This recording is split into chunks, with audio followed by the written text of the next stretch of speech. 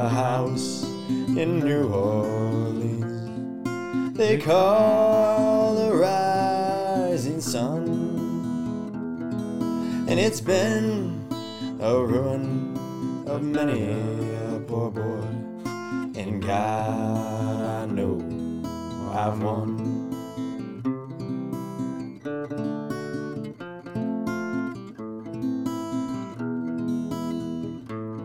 And welcome to the show, BG and Andy calling in. We're going to do Minnesota-Michigan recap to start here. And BG, it was a tough Saturday night for us, and it's been a tough 2020. I mean, Vikings suck. Gophers are now 0-1. Not a lot of positivity in Minnesota, so we'll try to provide a little bit of positivity. But first, let's kind of rip on this Gopher team a little bit and get into that 49-24 loss to the Michigan Wolverines. And it was, we started the game as about as good as you can hope to start. I mean, a blocked punt by Caden Fulcom on the first defensive series. 2 plays later, we score a touchdown. We're up 7-0, and we kick the ball off to start the game. I mean, that's about as good as you can hope to start. But, I mean, from that point on, we never led again, BG, and it was all downhill from there. Yeah, I'll add to the negativity before I start, too, and say that 2020 has been extra bad because the Twins got swept in the playoffs against the sub-500 Astros at the time. But back to the Gophers game, yeah, I was very disappointed from what I saw with our Gophers. I expected a lot more with PJ Fleck as the head coach and our big guys on offense returning this season. And I guess evaluating the game after and thinking about it more, I overestimated that our defense would be able to fill the holes that we lost out on last season with those on the defensive line and playing linebackers. We still have our corners and our starting nickel from last season, but it was very apparent to me that the loss of the linebackers we had last season, we had 3 great linebackers with Thomas Barber, Kamal Martin, and Coughlin. It was a huge loss for our defense, and especially our run-stopping defense, as we saw against Michigan, who ran all over us. I think Michigan averaged 8.2 yards a run for that game, and their 2 starting running backs averaged more than 13 yards per carry.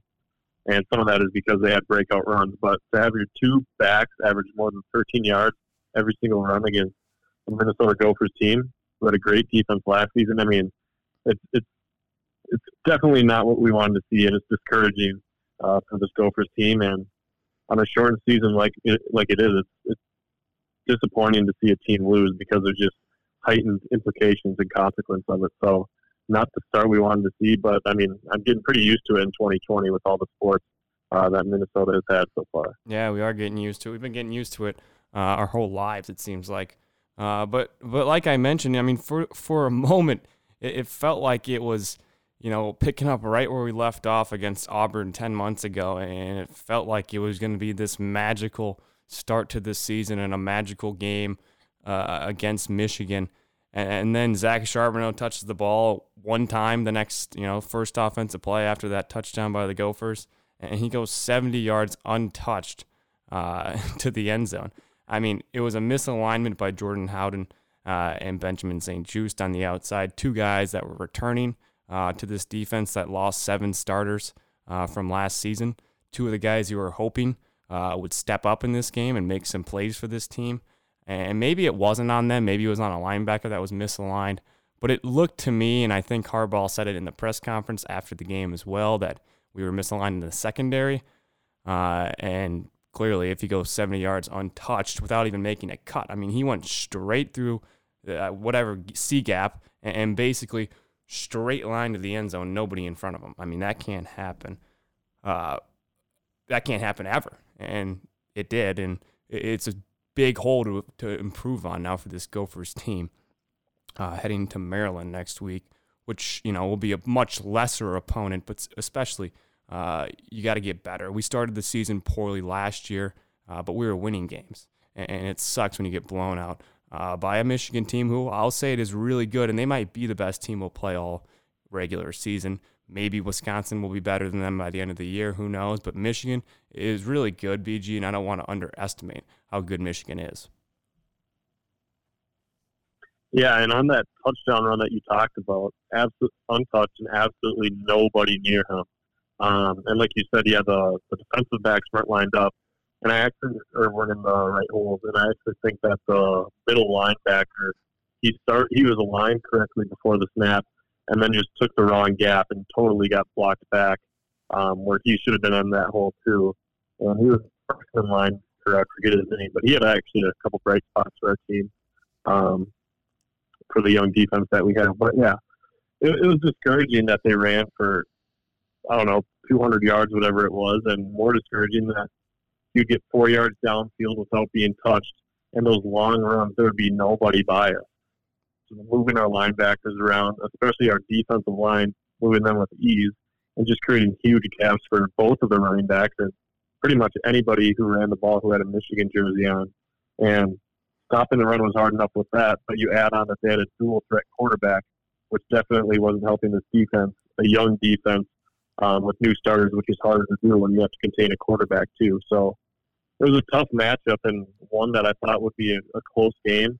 And as we talked about last week, one that the Gophers could have won and maybe should have won. But I guess we'll take it 1 week at a time. It's definitely one of the toughest games in Gophers history, week one. When you're playing a Big Ten opponent in a rigged Big Ten team, one that was probably better than the ranking. So we'll see what we can do next week against Maryland, who was absolutely horrible, and hope to get to 500. Yeah, let's go through each, offense, defense, special teams here and hear from PJ Fleck as well. But starting with the offensive line, they had a tough night, and it's tough when you're missing starters and guys are hurt, and especially this year, not knowing the depth chart going into games with coronavirus, and the Gophers were especially hit hard by that. We'll talk about that in the specialist side of things in a second here. But along the offensive line, missing a whole bunch of guys. And BG, I was watching at a restaurant, so I couldn't actually hear the broadcast. I saw them put the graphic up of the guys we had last year and who was out. I know Daniel Falale didn't play. I don't know who the other starter from last year that didn't play that PJ references in the interview that I'm going to play in just a second here. But I know we were missing several guys along the offensive line. Daniel Falale, the big one that we all know, 6'9", 400 pounds, plays right tackle for us. Obviously did not play against Michigan. But it's tough. It's really, really tough when you're trying to fill those spots, especially against the Don Brown defense, rather. That's, he's probably the best defensive coordinator in the Big Ten. He might be the best defensive coordinator we'll see all year, and that might be the best defensive front seven we'll see all year, barring maybe a matchup with Ohio State. But that's a really good ball club. Here's PJ Fleck on the offensive line performance. Excuses whatsoever. I mean, it's 2020. Everybody's playing with what you have. Some have it worse than others, but there's no excuses whatsoever. Those are two guys that have started last year. They're not there. That's hard, but the other guys got to step in and step up. The way we're recruiting and how we're recruiting, the program's going like that. But you still got to be able to create that depth, and I still think we're a year away from that type of depth where if two linemen go down, you can fill two linemen. Remember 3 years ago, we only had 4 linemen on the team. And the way that we recruit, it's going to take a while to be able to get that. Now, we had it with 5 or 6 guys last year. And we stayed healthy. And that's the key to it. And if we didn't, we had one other guy that could sub in, and we were good with 5. And for the year, we had 5. Well, when you lose 2 of those, right, and you sit there and look at who's next, and then you lose another guy who gets hurt, other guys got to step in and go. No excuses whatsoever, though. We got to be better.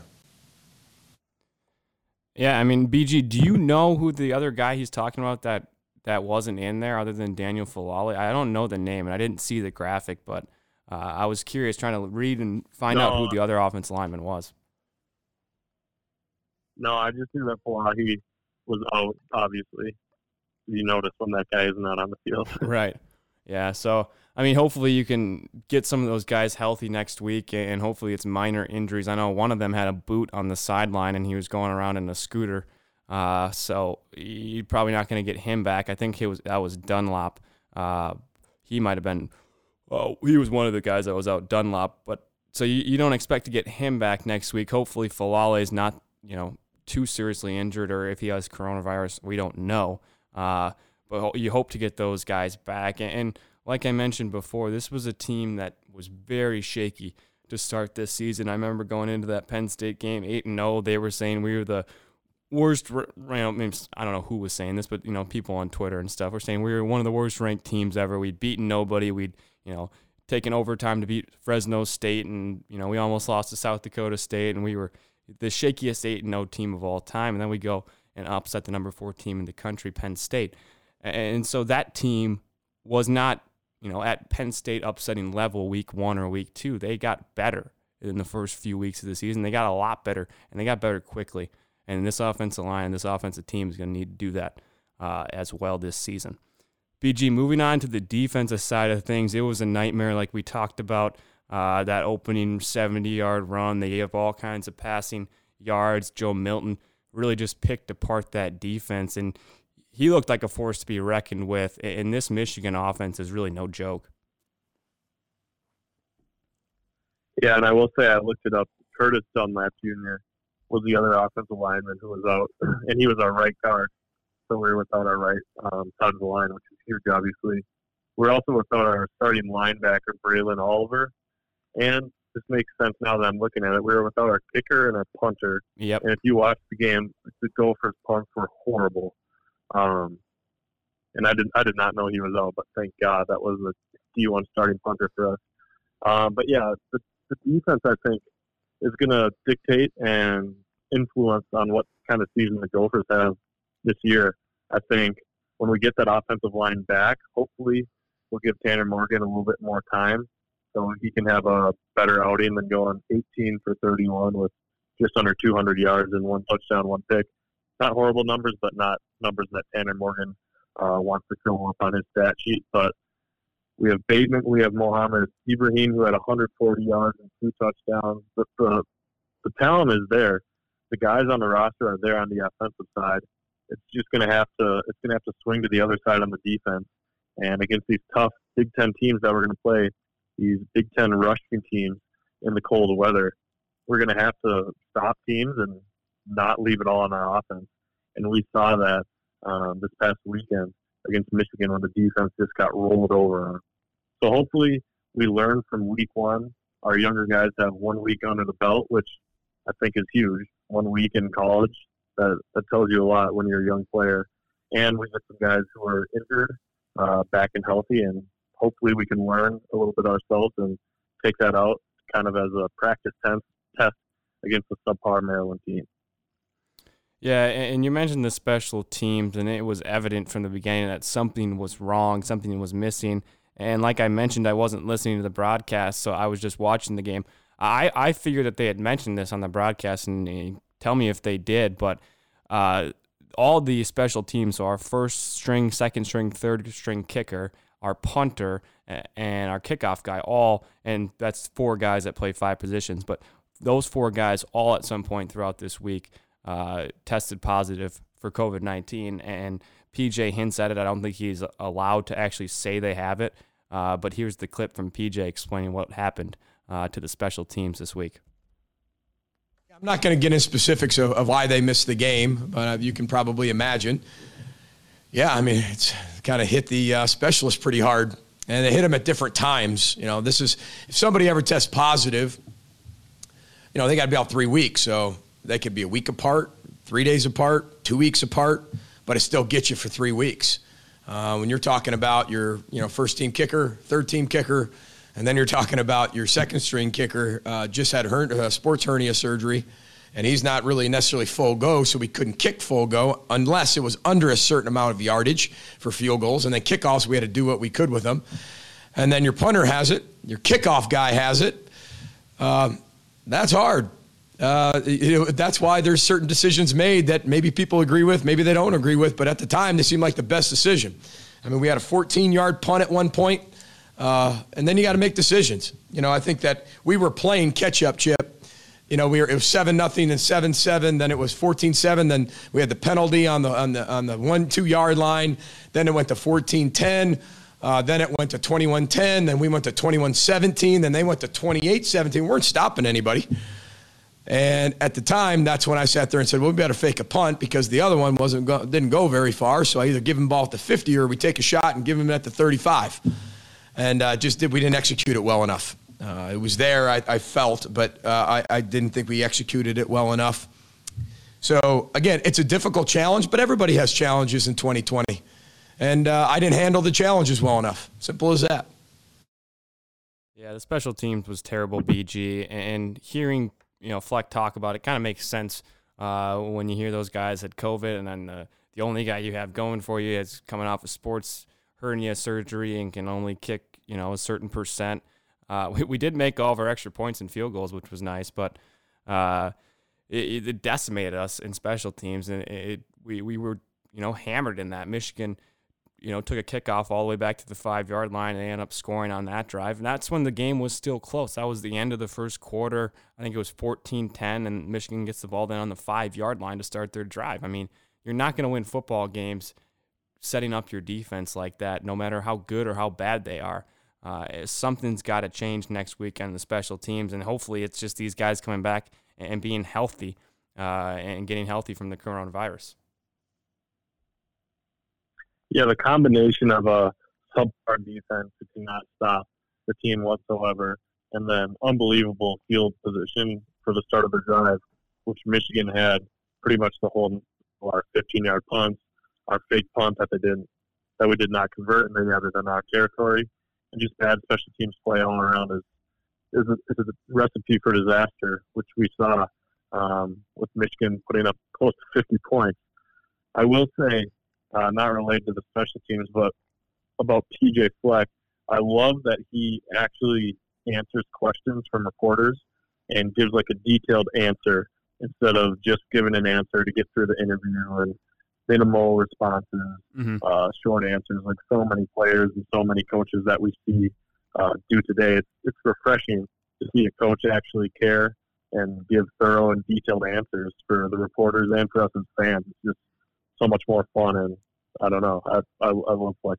Yeah, no, that's really interesting to hear you say that, because listening to that interview yesterday, I was thinking the exact same thing, and I actually had a note here to wrap up the Gophers segment. I love how he handles the interviews, because it's not just a get through this and get to the next week type thing. He handles the media as almost a force behind him. I mean, he can use the media to his advantage, and I think he does a brilliant job of laying out the message he's trying to tell his team.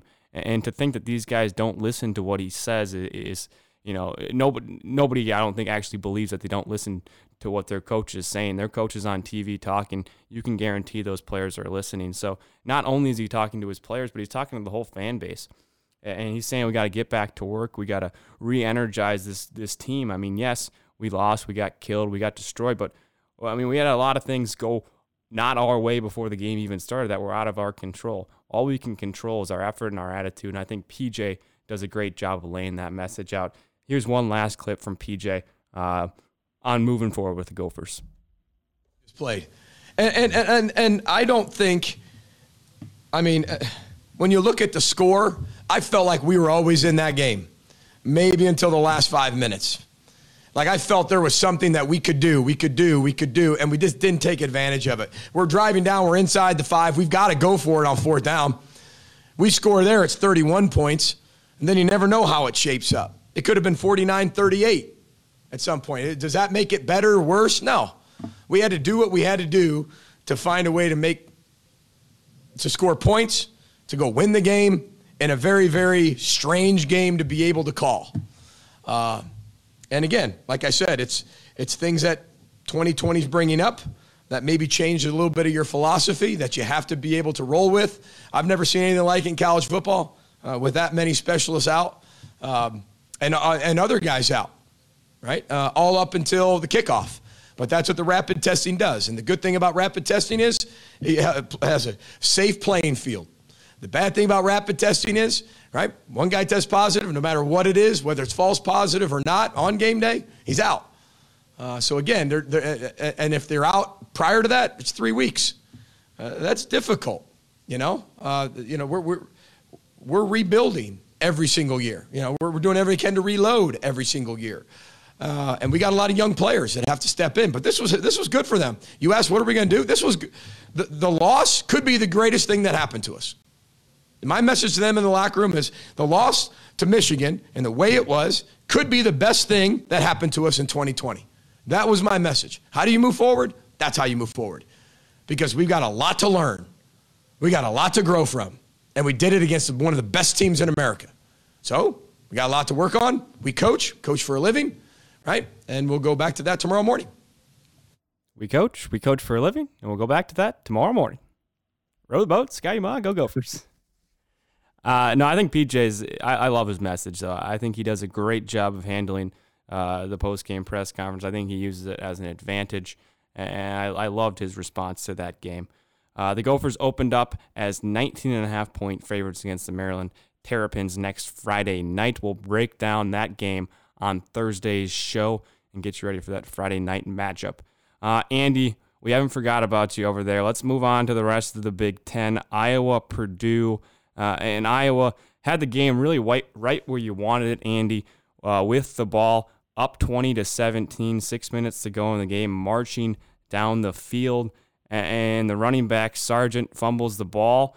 Purdue comes up with it, and Purdue marches down the field. They score a touchdown, and Iowa never comes back from there. What happened in that loss, Andy? And other than the obvious fumble at the end of the game, what went wrong throughout the day for Iowa to lose that football game? Yeah, I mean, it wasn't that a lot of things went wrong. I mean, obviously that Sargent fumble, Mekhi Sargent fumble there in the fourth quarter, and then Tyler Goodson also had a fumble there in the red zone for the Hawkeyes earlier in the game. So those were two big, just momentum-killing turnovers for the Hawks on two drives that they were looking like they were going to score at least 3 points, if not score a touchdown. But I mean, last week I said that I think every Iowa football game this year is going to be within a score, and I'm 1 for 1 so far. Mm-hmm. and I said win or loss as well. Yep. And I think kind of like what PJ Fleck was saying, that sometimes a loss can be good for you, and I think this loss is it's going to be good for the Hawkeyes. I think there's a lot of positives to take away. The running game that was excellent, over 200 yards. Where I think the way that college football works, where the sack is negative rushing yards for the quarterback, that worked against the Hawkeyes. So if you ignore sacks, we had over 200 yards of rushing, which is something definitely to look forward to. I think the biggest disappointment for Hawkeye fans was not getting Amir Smith-Marset involved at all. He didn't have a reception. He just kind of seemed off throughout the course of the game. I don't know if he's had COVID, if he's missed some practice, but he just seemed like a guy kind of almost coming off an injury or something, where he just wasn't on the same page as the rest of the offense. And someone was projected to be someone drafted this coming year. Have a couple targets and not have one reception. I saw he was on the phone a lot with Copeland, our receivers coach, on the sidelines throughout the game. So, I mean, I think if you're a Hawkeye fan, I don't know what to think, honestly, as a Hawkeye fan. I mean, it wasn't. How was the quarterback? I personally was. How did he play? Petrus came in exactly how I kind of expected him to play. I mean, he wasn't terrible. He wasn't fantastic. He made some really good throws. I mean, like, if you were to piece together the top 10 throws he made on Saturday, I mean, they are, him going through his reads, which I think is the biggest compliment you can give any college quarterback, is being able to go through his reads and make some throws in tight windows. But then, especially, that last drive, he's obviously going to get hit, and he has gotten hit for missing some throws. But I don't know if the adrenaline was there, but he just seemed to overthrow a lot of balls. And I mean, the hope is that he kind of settles down next week against Northwestern. But I think, I mean, for me personally, as an Iowa fan, I saw a lot more positive from him than I saw negatives. I think this is still a run-first offense, which, after watching that Minnesota performance this weekend, I'm feeling a lot better about playing Minnesota in a couple of weeks. But yeah, I mean, this is you have your sophomore quarterback starting. As I've said, traditionally this is a social year for Iowa football. We're kind of letting him, get reps under his belt. Develop. Iowa's one of the few teams in college football to still run a pro style offense. So still a lot to learn for him. And honestly, I had no idea Purdue was in the Big Ten West. As Purdue was kneeling out, I was telling my dad, I'm like, you know what, this is fine. Like, they're in the East. At the end of the day, all that matters is your record against the West. And he looks at me and goes, Purdue's in the Big Ten West. I'm like, what the hell are you talking about? Purdue's in the Big Ten West. Yes, sir. I mean, if you had listened closer to our Big Ten West preview last week, Andy, you would have heard me mention David Bell, who just torched you guys. But yeah, they are in the West, and they're good. Yeah, and that's, speaking of David Bell, the secondary is the one part of that defense I think that needs most work. And if you look at Kirk Ferentz's two deeps he released today, actually, there's been a little bit of reshuffling in that those two deeps, and Fearns wasn't explicit as PJ Fleck was about COVID implications with players, but I think with the 3-week window and the number of question marks around the secondary for the Hawkeyes, we really didn't know as fans, who was going to be the cornerbacks and safeties coming into week one. And there's already been some changes made, so we don't really know if that's the COVID stuff, if he's kind of giving up on some guys, whatever it might be. But going to Northwestern next week, I think Iowa's schedule's built pretty good for him. Having a team that we knew was going to be tough against Purdue, a team that at least under Coach Brown has always played Iowa tough. Before, because Purdue used to be in the Legends or whatever the other division was, and Purdue was Iowa's protected rivalry, even though there's absolutely no rivalry there whatsoever. But I've always liked, since the schedule got released, I thought Iowa's schedule was the best for them. A tough team that isn't a great team, but a tough team coming out the gates, and then you kind of get to ease into things before you get your Minnesotas and your Wisconsins and your Penn States. Yep. But I think.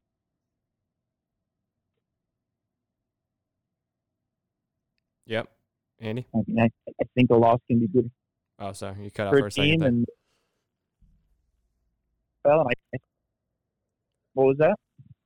Oh, nothing. You cut out there for a second. But, yeah, I think you're right. There's not a lot you can take off this first game. It's the first of a weird season, a weird 8-game season for this Big Ten. But, yeah, certainly a lot to still look forward to for the Hawkeyes. And you guys are 2.5-point favorites as of right now against Northwestern next week. And that one is home. That one's at Kinnick, isn't that, Andy?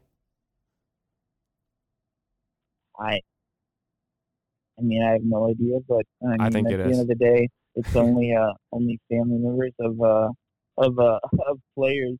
That's true. There, so I don't know how much it matters much, just the travel implications.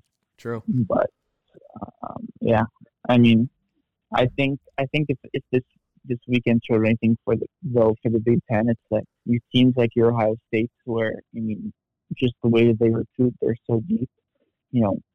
No matter what the COVID implications are, it takes a deep team to be able to play well, and Ohio State's by far the best team in the Big Ten. I don't think any team's even close. I'd say Wisconsin, after Mertz's performance this weekend, was pretty close, but now it looks like he has COVID and might be out for a couple weeks. So, we obviously heard PJ Fleck earlier talking about the COVID implications for the Gophers, and I think if you're the Ohio State Buckeyes, your two deeps are you're gonna go 3 deep with some of the recruits you have as an Ohio State team. Yep. And you're just set up perfectly for a season like this.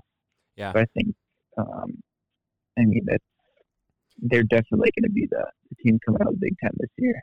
Yeah, I mean, it helps when your second and third string team is probably better than almost every team in the Big Ten, and that's the case for Ohio State this season in particular. Let's move on to Wisconsin, Illinois. We'll start working through these games here in the Big Ten. So number 14, Wisconsin, they got off to a rolling start, 45-7. They win over Illinois. Graham Mertz, 5 touchdown passes, and he was phenomenal, like you mentioned, Andy. Jake Ferguson, tight end for Wisconsin, he had himself a day, 7 catches, 72 yards, and 3 touchdowns for Ferguson. And the Badgers look like the real deal, boys. They're going to be a tough team out of the West. And now I guess it flips to the question is, does Mertz have COVID, and how long is that going to keep him out? And Andy, did you? Yeah, and go ahead.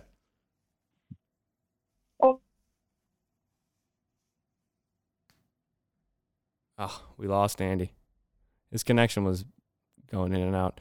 BG, you got any reaction to the Wisconsin Illinois game? Yeah, the Wisconsin quarterback. What's his name again? Graham Mertz. Mertz. Yes, sir. Yeah, he went 20 for 21, and he had 4 touchdowns for the Badgers. And he started off the game 17 for 17, and the school record was 17, so he tied it. Straight completion, and for the 18th completion, hang on, BG. The game to go 18 for 18. Sorry, BG, hang on just 1 sec. Randy, we got you back here. We're merging you into BG, and BG is mid-take, so we got to get right back to him. All right, BG, keep going. I was saying that if he completed his next pass, he would have gotten 18 for 18 to start the game, which would have been a Wisconsin Badgers school record. And the receiver dropped a wide open pass right in the middle of the chest. Oh my! So he started out 17 for 18, finished 20 for 21 with 4 touchdowns.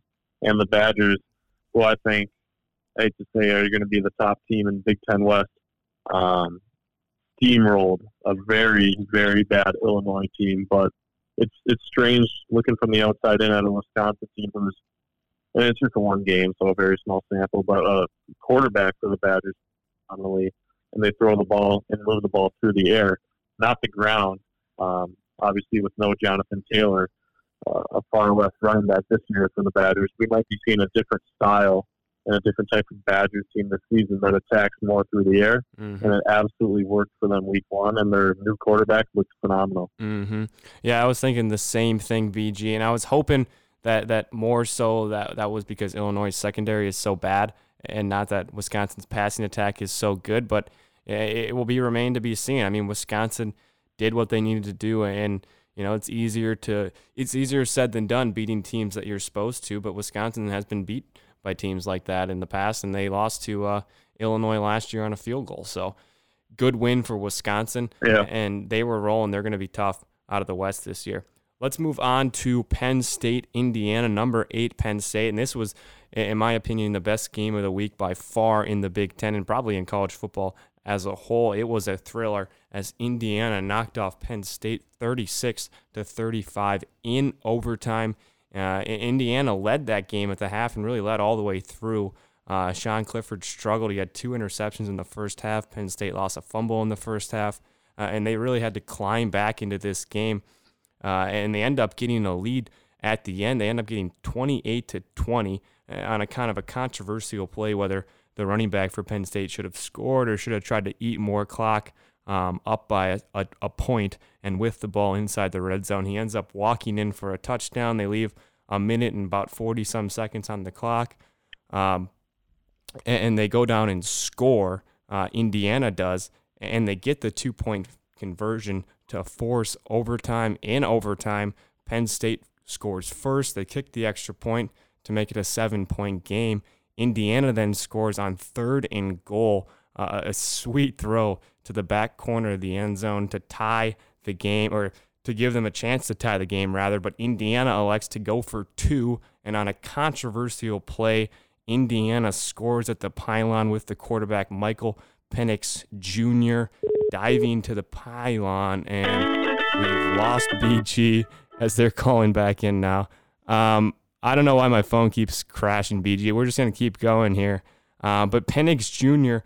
scores the 2-point conversion to give Indiana the win. They review the play, and the call stands on the field as Indiana knocks off Penn State. Penn State fans are irate with the call, and for good reason, I think, BG. I don't know if you saw the play, but looking at that replay and seeing the pictures on social media after, it looked like that ball hit the out-of-bounds line before it hit the pylon to me. Yeah, I'm with you. I thought he was an inch short. Just placed the ball on the turf about an inch before he got to the pylon. But I absolutely love the call, going for a 2-point conversion to win the game against a ranked team. I love the call, and I feel like we got to do that. So I was glad to see him get that call, even though if that happened to the Gophers, I would be very, very mad. Yeah, BG, controversial play for sure, and Penn State fans definitely have some reasons to be upset. Big game for them next week as Ohio State comes to State College for the biggest game of the season for really both of those squads in the regular season. That will be a very fun game to watch. It's so unfortunate that can't be the whiteout. But we'll take what we get for next week. Ohio State, Penn State, cannot wait for that game. Let's move on to the rest of the Big Ten here. Starting with Ohio State, they pounded Nebraska 52-17 as Justin Fields finished 20 for 21 with 276 yards and 2 touchdowns. Receiver Garrett Wilson finished with 129 yards, 1 touchdown on 7 receptions for Ohio State. As I mentioned, they play in-state college next week against the now numbered 18 Penn State Nittany Lions. Moving on to Northwestern, they cruised to a 43-3 victory over Maryland as transfer quarterback Peyton Ramsey finished 23 of 30 for 212 yards and a touchdown. And BG, we were talking about this a minute ago, friend of the show, Ramad Chiakio Bowman, finished with 5 catches, 49 yards, second leading receiver for Northwestern Wildcats. Moving on now to Rutgers, they hung on to beat Michigan State 38-27 in the first win for Greg Schiano, and now his second stint as the head coach of the Rutgers Scarlet Knights, getting their first win in the Big Ten in a little over a year, I believe. So congrats to Greg Schiano. Moving on, boys, out of the Big Ten and out of college football, just a quick note here on the NFL. A buddy of mine I was talking to last week from Philadelphia, he said we should have a Philadelphia Eagles segment. So here it is. The Eagles are 2-4-1 and have a half-game lead in the NFC East. That's the Eagles segment. If the Eagles can get above 500 this year, we'll start providing Eagles coverage. But until then, I'm just going to read off their record and their place in the NFC East. BG, you have an NBA nugget for us. What do you got? Yes, I do. And if we want to do it this way, it could be a quiz too.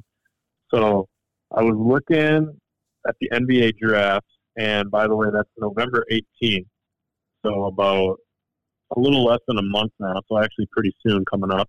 And it's huge for us in Minnesota because we have the number 1 overall pick. But it's not about the number 1 overall pick, it's about the draft and Minnesota players in the draft. And there are 4 Minnesota players that are most likely going to be picked in either the first or second round in the draft, which is just crazy for 4 Minnesota b-ball players to go in 1 year. Yeah. Would either of you like to try to guess the order of them getting picked from last to first?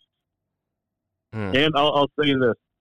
I brought this up because the person who is projected to go first from Minnesota is unbelievable. I had no idea he was going to the draft. Really? Okay. I'm going to be terrible at this. My mind is not in basketball mode at all. Andy, do you have any idea? I don't even know who's eligible, but Yeah, that's what I was trying to think. I can't even remember. Is Marcus Carr the projected to go earliest? Say it again, Andy. Is who? Is Marcus Carr projected to go earliest? I don't even know if he's eligible. I don't think he's going to the draft. And by this, I mean Minnesota players born in Minnesota, not necessarily. I see. Then I have absolutely no idea. Is our white boy from Wisconsin? Is he one of them? Brad Davison, Buzzcut Brad. No, I don't think he's one of them. Buzzcut Brad is not yet. Not yet. The next guy here. That's what I said. Not yet. Okay, I'll just go ahead and read it. Yeah, I'm gonna have no chance, BG. Yeah, just go ahead, read them off.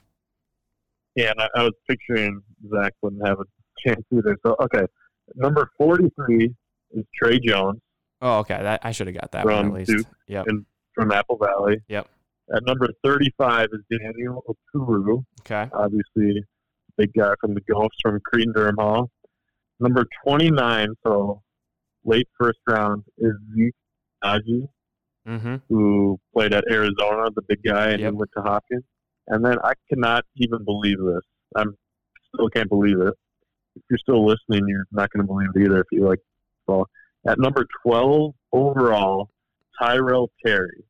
Oh, no way. Who played at Stanford and who went to De La Salle, a guard. Yeah. Do you remember him? Oh, yeah. Yeah, I mean, I definitely should have got the first two that you had, Trey Jones and Daniel Oturu. My mind just, it seems like that college basketball season and now like the draft eligible players, they've been just like sitting and doing nothing for an entire year. But yeah, Tyrell Terry, so long ago. Yeah, that's very surprising. Good for him. I mean, that's incredible.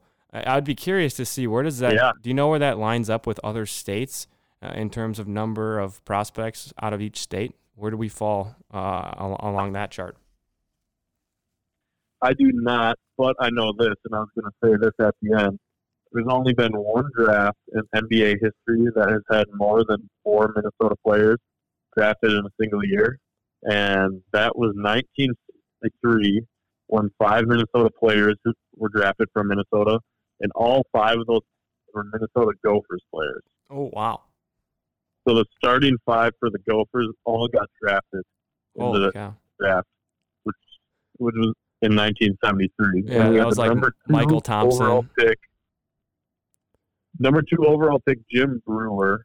Okay. And then number 7 overall, I forget. It's got to be Michael Thompson. It's a cool fact. Yeah, I forget who the other ones were. Yeah, I think it's Klay Thompson's dad. But there's a little more to it because back then the NBA draft wasn't 2 rounds. It literally could be however many drafts or however many rounds of the team wanted to keep drafting. So like the final 2 rounds, there's only 2 teams in the draft. But those 5 from the Gophers went in the first, I think, 7 rounds, which is still pretty cool. Oh, so, yeah, very interesting. Yeah, there's my NBA draft fact. I love it. Yeah, I had no idea about the history of the draft like that. Very cool, BG. Appreciate that. That'll be interesting to see moving forward here what happens with the draft now, just over a month away. Let's move on to baseball here as we bring in Zach Briel. And Zach, it's been a wild World Series so far. Dodgers lead 3-2 after blowing Game 4 in the 9th inning. They won Game 5 behind Kershaw to take this series lead. But it's been a wild series, and let's start with Game 4. Zach, what happened at the end of that game? Yeah. Oh man, that was one of those games that you're not going to forget. For a couple of reasons. I know that the Dodgers, they don't give up leads like that. The Dodgers are the ones doing that to other teams. And so when you get, I can't remember who's on the mound, if it was Jansen, if it was Baez. Yeah, it might have been Baez on the mound. They got such a dominant bullpen there in those later innings that it's like, yeah, especially a team like the Rays, like, all right, these guys are done. We're going game 5, down 3-1. And that's really what it comes down to. That game was everything to the Rays. 3-1 versus 2-2. The numbers are probably just staggering. I don't have them with me, but to think of the backs behind how the Rays would have felt, with their backs against the wall down 3-1. So yeah, going into that last inning, I'm not gonna lie, I was dozing off on the couch. I wasn't expecting a thing to happen. And then all of a sudden, Brett Phillips comes up to the plate. He wasn't even on the roster for the ALCS. And that's one of those times where you're like, all right, I can turn off the TV here, and I know and go to sleep early and everything would be all right. And I'm sure a lot of people did that. So I think it was first and third, I believe it was. First and third, I think it was. Let's listen to the call here from Joe Buck. Hang on, I'm going to play the call quick. Oh, yeah. Here it is. Oh, we got an ad first.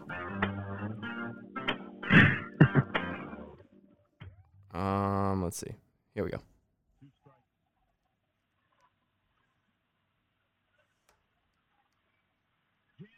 Oh, this is really quiet. I don't know why it's so quiet.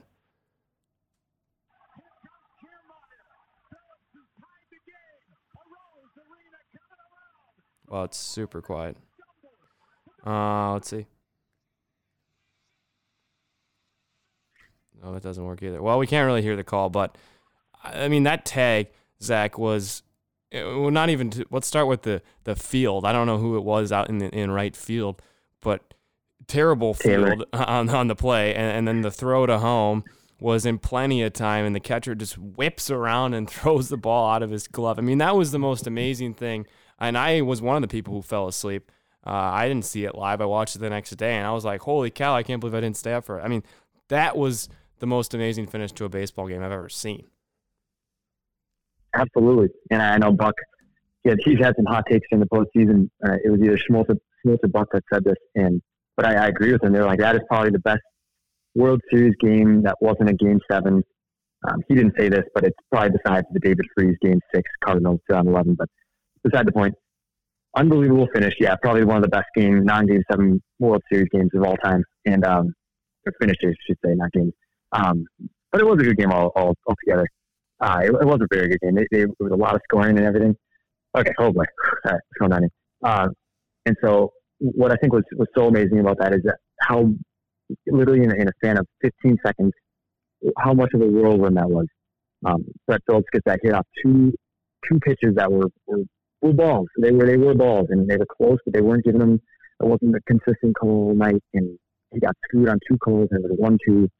And this dude has had like 3 at-bats his whole life, and he's like, okay, how's this? Nothing's going to happen here. Well, he hits him into the shift even, and he gets over the shift, and like, oh my gosh. So he tied the game up, and Arozarena is coming around, and he's going to try to score, and we're like, we're going crazy. We're standing up, we couldn't believe what's going on. All of a sudden, Arozarena trips. And I was like, oh my God, what did you do that for? Now that, he's going to get out, and the Dodgers now have the momentum because they're, the Dodgers, and they'll be like, just stop them short of scoring the winning run there, and they'd probably score 8 runs in the next inning. You know what I mean? So who knows? Well, all of a sudden, Muncy lifts the ball around, and maybe it was, I don't think it was too fast. I don't know what it was, but the catcher just, he looked away before he caught the ball. He did that. Yeah. Thing they tell you not to do, and with the lane right behind him, you could see Dave Roberts just so mad. He was yelling, and Arozarena just slides slowly into home, and we were just going crazy, throwing things, and it was man, that was just the biggest whirlwind of 15 seconds of a game you could have ever seen. So that was special, and I'm happy the Rays did that, and not the Dodgers on the Rays. Yeah, it was exciting. It made it way more of a series, obviously now, but Dodgers up 3-2 in the series, like I mentioned, and they seem to be in control of it, barring any sort of excitement like we saw in Game 4. Do you still expect the Dodgers to win this series? I do. Yep. I think, I would even assume they're going to close it out this game. I know they'll have Snell going, I believe, although Snell was in the bullpen Game 4. I don't think he pitched. I don't think that would matter regardless. I think they're throwing everything they got him because they need to. They're down 3-2. But yeah, they're going to throw Snell, and I think who's up next to them is a lesser Dodgers pitcher, and I can't remember who it is going to be. Goslin, or I can't remember his name. But that said, I think it's going to be tough. Maybe it goes to Game 7. I don't know, but to answer your question in a long-winded way, the Dodgers still have it. Yep, and we'll keep an eye on that the rest of the series and have you come on maybe on Thursday to recap a World Series if the Dodgers can win Game 6. Zach, let's move on here. Cool. New segment on the show. We previewed it last week. It's the Tales of Ramblin' Ricky. And I'll just leave it at that and let you take it from there. Awesome. Appreciate that, Bill. Yeah, I've been thinking about this all day. I'm super excited for this one. I think it's going to be a real hit, and the only thing I'm afraid of here is setting the bar too high. I think we got an awesome story here. totally, unsure of what this segment's going to entail, but it's going to go something like this, I think. And interrupt me if you need to. Otherwise, let's just let Rambling Ricky do his thing. And how about that? Amen. So I guess we're going to start. BG and I have talked about this a little bit briefly, and this story, I was in a rabbit hole today. I couldn't believe what I was seeing on some of these stories and conspiracies, and I love conspiracies. And maybe we could turn this into the conspiracies of things and Ricky, who knows? But they're not my conspiracies. Okay. I'm just telling you. So basically, what this one revolves around is it's a mixture of fact and conspiracy here, as all conspiracies are, but there's a lot more conspiracy to fact here. However, there's really no way to disprove this. So it's kind of cool. It's going to be up to the listener here to decide on the parts they want to believe, the parts they deny. There's really no way to disprove it. So. And it's also cool because it kind of fits the Halloween vibe, the mood. It's just a perfect time to get to the story. So let me stop talking about random stuff and let me just get into the story here. Hang on, Zach. Can you move your phone a little bit? It just started sounding very muffled. Yep. Oh, yes. Is this better? That's a little better, yeah. Maybe keep moving it around a little bit. Keep trying it. Yeah, that's a lot better for me. Okay, yeah. A lot better for you. Should I try putting on speaker, see if that sounds a little better? Yeah, you can try speaker. Let's give it a go. Does this sound better at all? I think it does. Does it sound better for you, BG? Keep talking a little bit more. Keep talking. Hello. Hello. Does it sound better at all? Hello. Yeah, I think that sounds pretty good. It's better, I think. Yeah. All right. You were right. You were better right before you went off. Yeah, you were good in the beginning. Before you went on speaker, I think. Before we started, when we first started, you were good, and then it got muffled, like right as you started getting into your story. Couldn't really understand you. Okay, here we go. I have a bad habit of moving my phone around and walking around and stuff. All right, that's bad. So let me just stay here. Is this perfect? Okay, I won't move. I will not move. Okay. So the story starts with a guy named Robert Johnson. And Brady G, like I said, might be familiar with this. It's probably not a household name, but he's one of, Brady, I think you took a class on and learned about him. He's one of guitar's early pioneers. Many consider him to be one of the greatest blues musicians who ever lived, just because of his inspiration. And he inspired legends such as Eric Clapton and Keith Richards, and many, many others. Just with his style was so unique and never been heard before. But his popularity really was, his work gained popularity, I guess, in the 1960s, even though all of his recording and performing was done in the 1930s. And I think that was due to new music technology at the time that came out in the 60s or whatnot. But anyway, he was born in Mississippi, 1911, and he was the alcoholic stepfather. He moved around, all these different things. But he moved around in an area known as the Mississippi Delta. And they called the Mississippi Delta Blues, which is the era of music, rock and roll music that wasn't called rock and roll. There's Delta Blues that it was called. And this was also known as the Devil's Blues, due to the idea, I think, at the time that many believed that anyone who was associated with this kind of music had ties with the devil. And I guess this is a perfect lead into the story, because that legend tells us that in 1930, when Robert, he was only 19 years old, he would play in these places called juke joints. And there were places, imagine, picture a stereotypical scene, old South Mississippi music hall, and a man playing a twangy guitar and a eerie sounding voice, kind of. Maybe that's just a picture I have. Who knows if anyone else pictured that? But apparently he would be booed off stage because he was like such an amateur guitar player, and people would boo him off, and he would be ridiculed for how bad he was and all that. So, and this is kind of where the story gets really strange. There was a time where he went to a music hall and he was booed off, and then no one saw him. There's different reports, but no one saw him for it was between 2 weeks. Some said years. Some reported that no one heard from him a word from him in 3 years. And like I said, the truth to these stories, these are conspiracy theories for a reason, but this is what I've read and heard.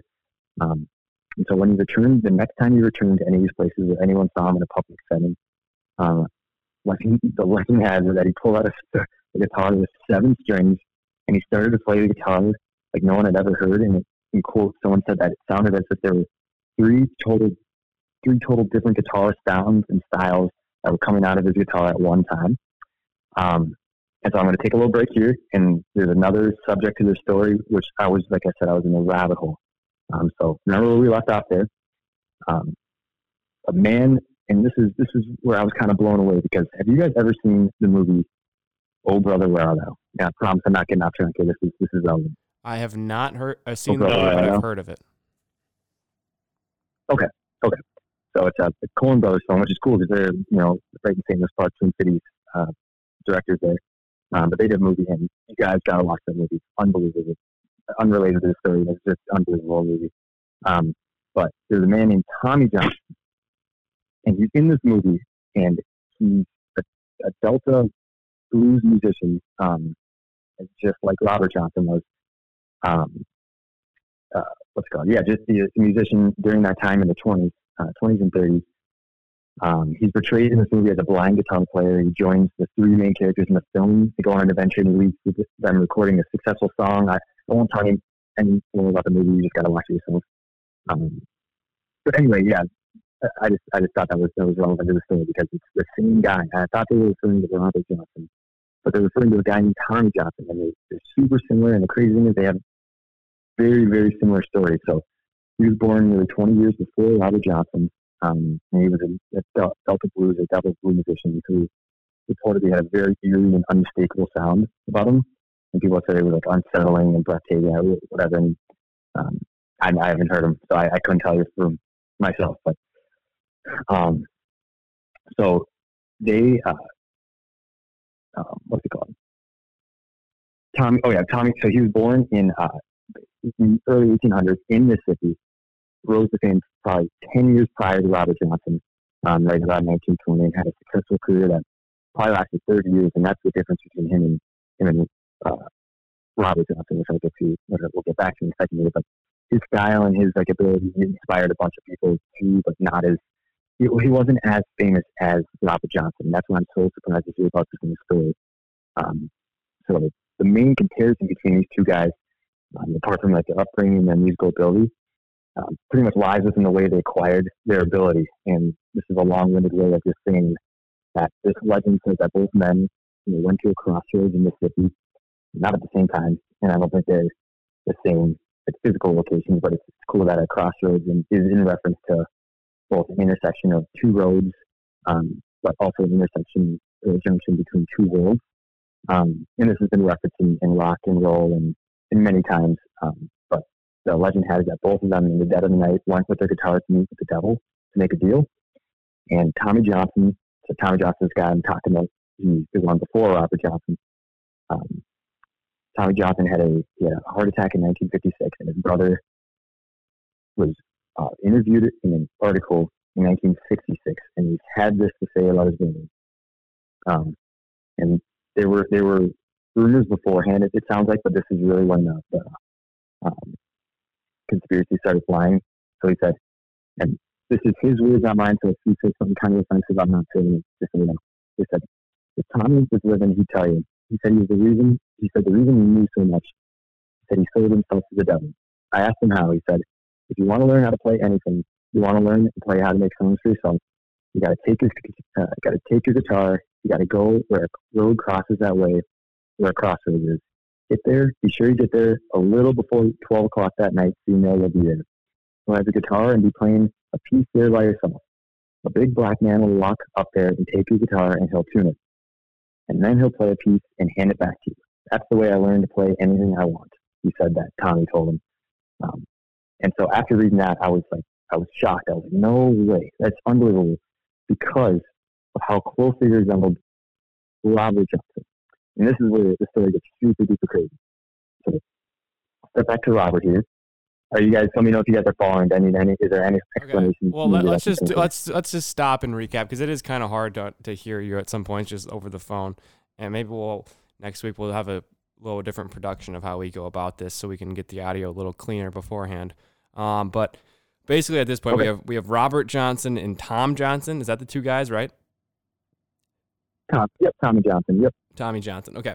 And so Robert Johnson, there's this story about him making a deal with the devil to be better at guitar, and he goes to this, and where I couldn't really understand where you said he went to. He went somewhere at midnight. Oh yeah. And a crossroads. a crossroads at midnight, or a little before midnight. A big black guy came out. He handed him his guitar. The guy tuned his guitar, gave it back to him, and then all of a sudden he said he knew how to play all these songs. That's correct. Okay. Yep. And that's where we leave off, and that's Tommy Johnson. That's according to his brother who said that. And it was Okay, that's his brother's account of what happened to Tommy Johnson. Gotcha. Correct. Yep. Any relation to go. Tommy John? It's far down the line, but I think there's a relation. Okay. I like yeah. it. Anything else I need to clear up? Because I think I was rambling a little. Maybe I'm rambling too much for this segment. No, I like it so far. I mean, I think if we get the audio better, this could be a great segment, and you're doing good so far. So I think just keep rolling. Awesome. Yeah, this is where the story kind of gets wild. So we left off with Robert Johnson. We come back. He set up on the 7-string guitar, and he'd been playing it like there were 3 separate guitar players playing at the same time, and that's what people have reported from the time, and that has been quoted. Well, people were obviously super confused that would happen because, it was either 2 weeks, a year, 2 years earlier, and that's where it gets really dicey and different counts. They were like, how did this happen? How did an amateur guitar player, how did he turn it around in such a short amount of time, and especially the level he was playing at? So the story with Robert, why I think this is so cool and fascinating, it has a specific location tied in with it that makes it just feel more of a real story. Even, like I said, these are conspiracy theories.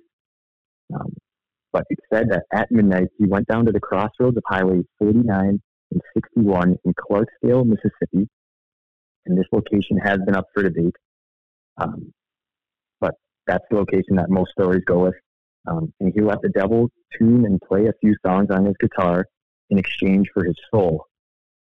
And this was not mentioned in the Tommy Johnson one, but I assume if you make a deal with the devil, he wants your soul. That's a whole other ball game. But anyway, this one in this story, it's mentioned that the devil played a few songs, gave it back in exchange for his soul. And by doing so, Robert Johnson is said to have acquired the framework, quote unquote, for what is considered blues rock today, and what Clapton played and what Keith Richards played with those guys. Well, everyone that came before us played, but after him. And the thing that makes this story super strange is what happened at the end of his life, and the details that surround his death are entirely unknown. 30 years went by after his death before any public record of his death was really acknowledged, which gives this story so much room for conspiracy. And in 1938, he died of an unknown cause, and the burial site is unconfirmed to this day. There are multiple locations that claim his burial, but it's not for certain where his body lies, and again, how he died in the first place, which many people believe are a number of different possibilities.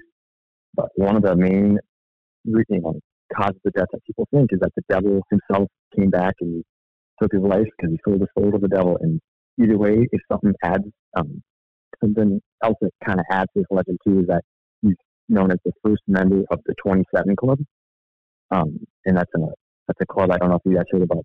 I'm sure you haven't about the musicians that died at the age of 27 due to drugs and other things like that. And he's also known as one of the most famous members in that. So yeah, hang on. You started kind of. Yeah, it started kind of mumbling there. 27 Club is famous people who have died at the age of 27. Is that what you were saying? Yep. And he's the first member of that club. Obviously, there are other people that died at 27 before him, but he's really what had started that club, and he's one of the most famous members. But like I said, he's not a household name. And there's been other explanations to give this a try, and they lived 100 years before us, both those guys, and it's hard to say exactly what happened. I'd like to think that they just practiced really hard, are really, really talented guys, and I don't want to discredit them or their families or anything like that. But at the same time, I think these stories, they're just super entertaining, and I just love reading about these kind of things. So that's what I have for you today. I hope that excited you guys as much as it did me. I love it. No, that's super interesting, and I think if we have better audio and it's easier to hear you, it'll be even better. And I think it's a good place to start, though. Very interesting, the conspiracy there. Awesome. Yeah, it's unbelievable. And that's the thing too, where if something like that happened today, there's going to be something that disproves it. 10 times out of 10, and I'm sure what happened back in the day, one of the theories is that he was poisoned by someone's husband, I think it was, but there's just no way to know now. And God himself knows right now what happened. But other than that, no one else does. And I think that makes those things super, super fascinating. Yeah, that's very interesting. Yeah, I know we've talked about the story before, Zach, and I've heard, or Ramblin' Ricky, and I've heard about the story before. And I know most people don't even know his name, but rock and roll as we know it today would not be the same without him, without somebody that nobody's ever heard of, which is pretty crazy. Mm-hmm. Like, he formed rock and roll into what Mick Jagger, the Beatles, all those huge bands eventually got famous for, and it's crazy. And when you talk about him, I looked up a quote from Eric Clapton, and Eric Clapton is a huge fan and was inspired by him. And he said, Eric Clapton once wrote that Robert Johnson's best songs have never been covered by anyone else, at least not very successfully, because how are you going to do that? Which speaks massive, coming from one of the best guitar players ever, Eric Clapton. Wow. That's amazing. Can you imagine if Robert Johnson lived at all during like the 60s or sometime during, like maybe that adds to the legend that he was back in the 30s, but just think if we had him on, solid recording and we had video of him and all these things, like how different would that be? But that's pretty crazy. That's a pretty cool, I think it definitely adds to it in a fun way. It's just kind of like mysterious hearing him on like a scratchy record and not knowing about him. It's a good story. Yeah, I love it. Our first installment of the Tales of Ramblin' Ricky. Maybe we'll try Zoom next week or Skype or something, but I think that was an awesome story, and I love to keep doing this. We're just going to have to get away so we can hear you a little better, and then we can have a better conversation about it. But a great first story and a great first segment for the Tales of Ramblin' Ricky. We'll be back. Appreciate that, my man. Yeah. Do you think it's Yeah, go ahead. Oh, go ahead. No, I was thinking. Well, this is the difficulty of podcasting with a phone, because there's like a 2-second delay, so I never know if you guys are going to say something else or if I should just wrap the show. But yeah, you got something to say? Go ahead. No, you're totally good. No, I was just going to say, do you think, because there's no way for me to know, I guess, because like I said, I was rambling the whole time, but is the audio salvageable, or do you think it's Oh no, we can. Yeah, we're gonna run this. Yeah, we're gonna run this for sure. Are you going to tell us over again, Zach? What's that, Brady? Are you going to tell the whole thing over again? Does that work?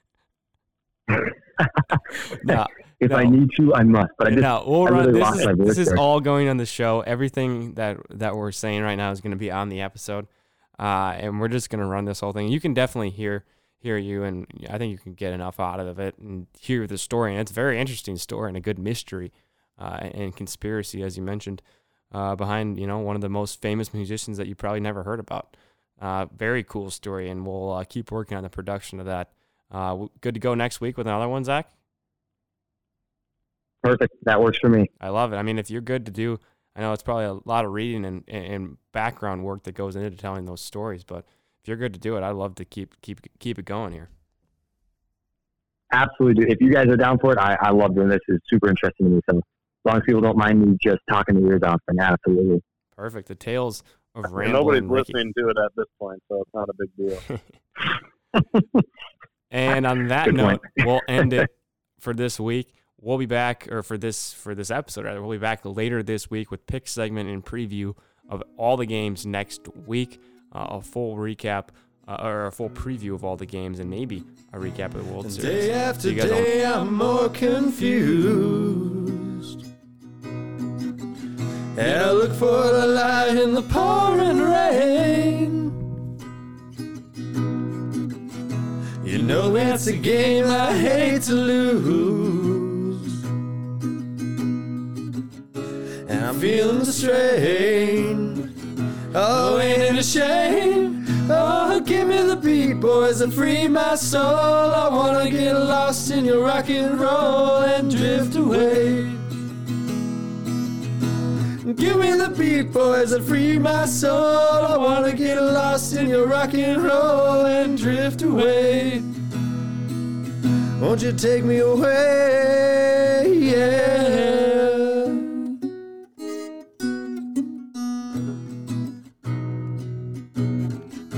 I'm beginning to think that I'm wasting time. I don't understand the things I do. The world outside looks so unkind. I'm counting on you to carry me through.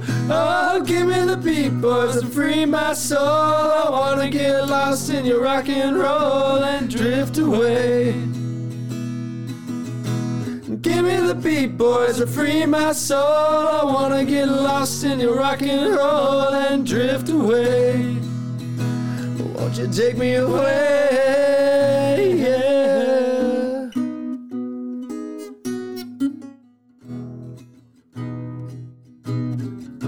And when my mind is free, you know melody can move me.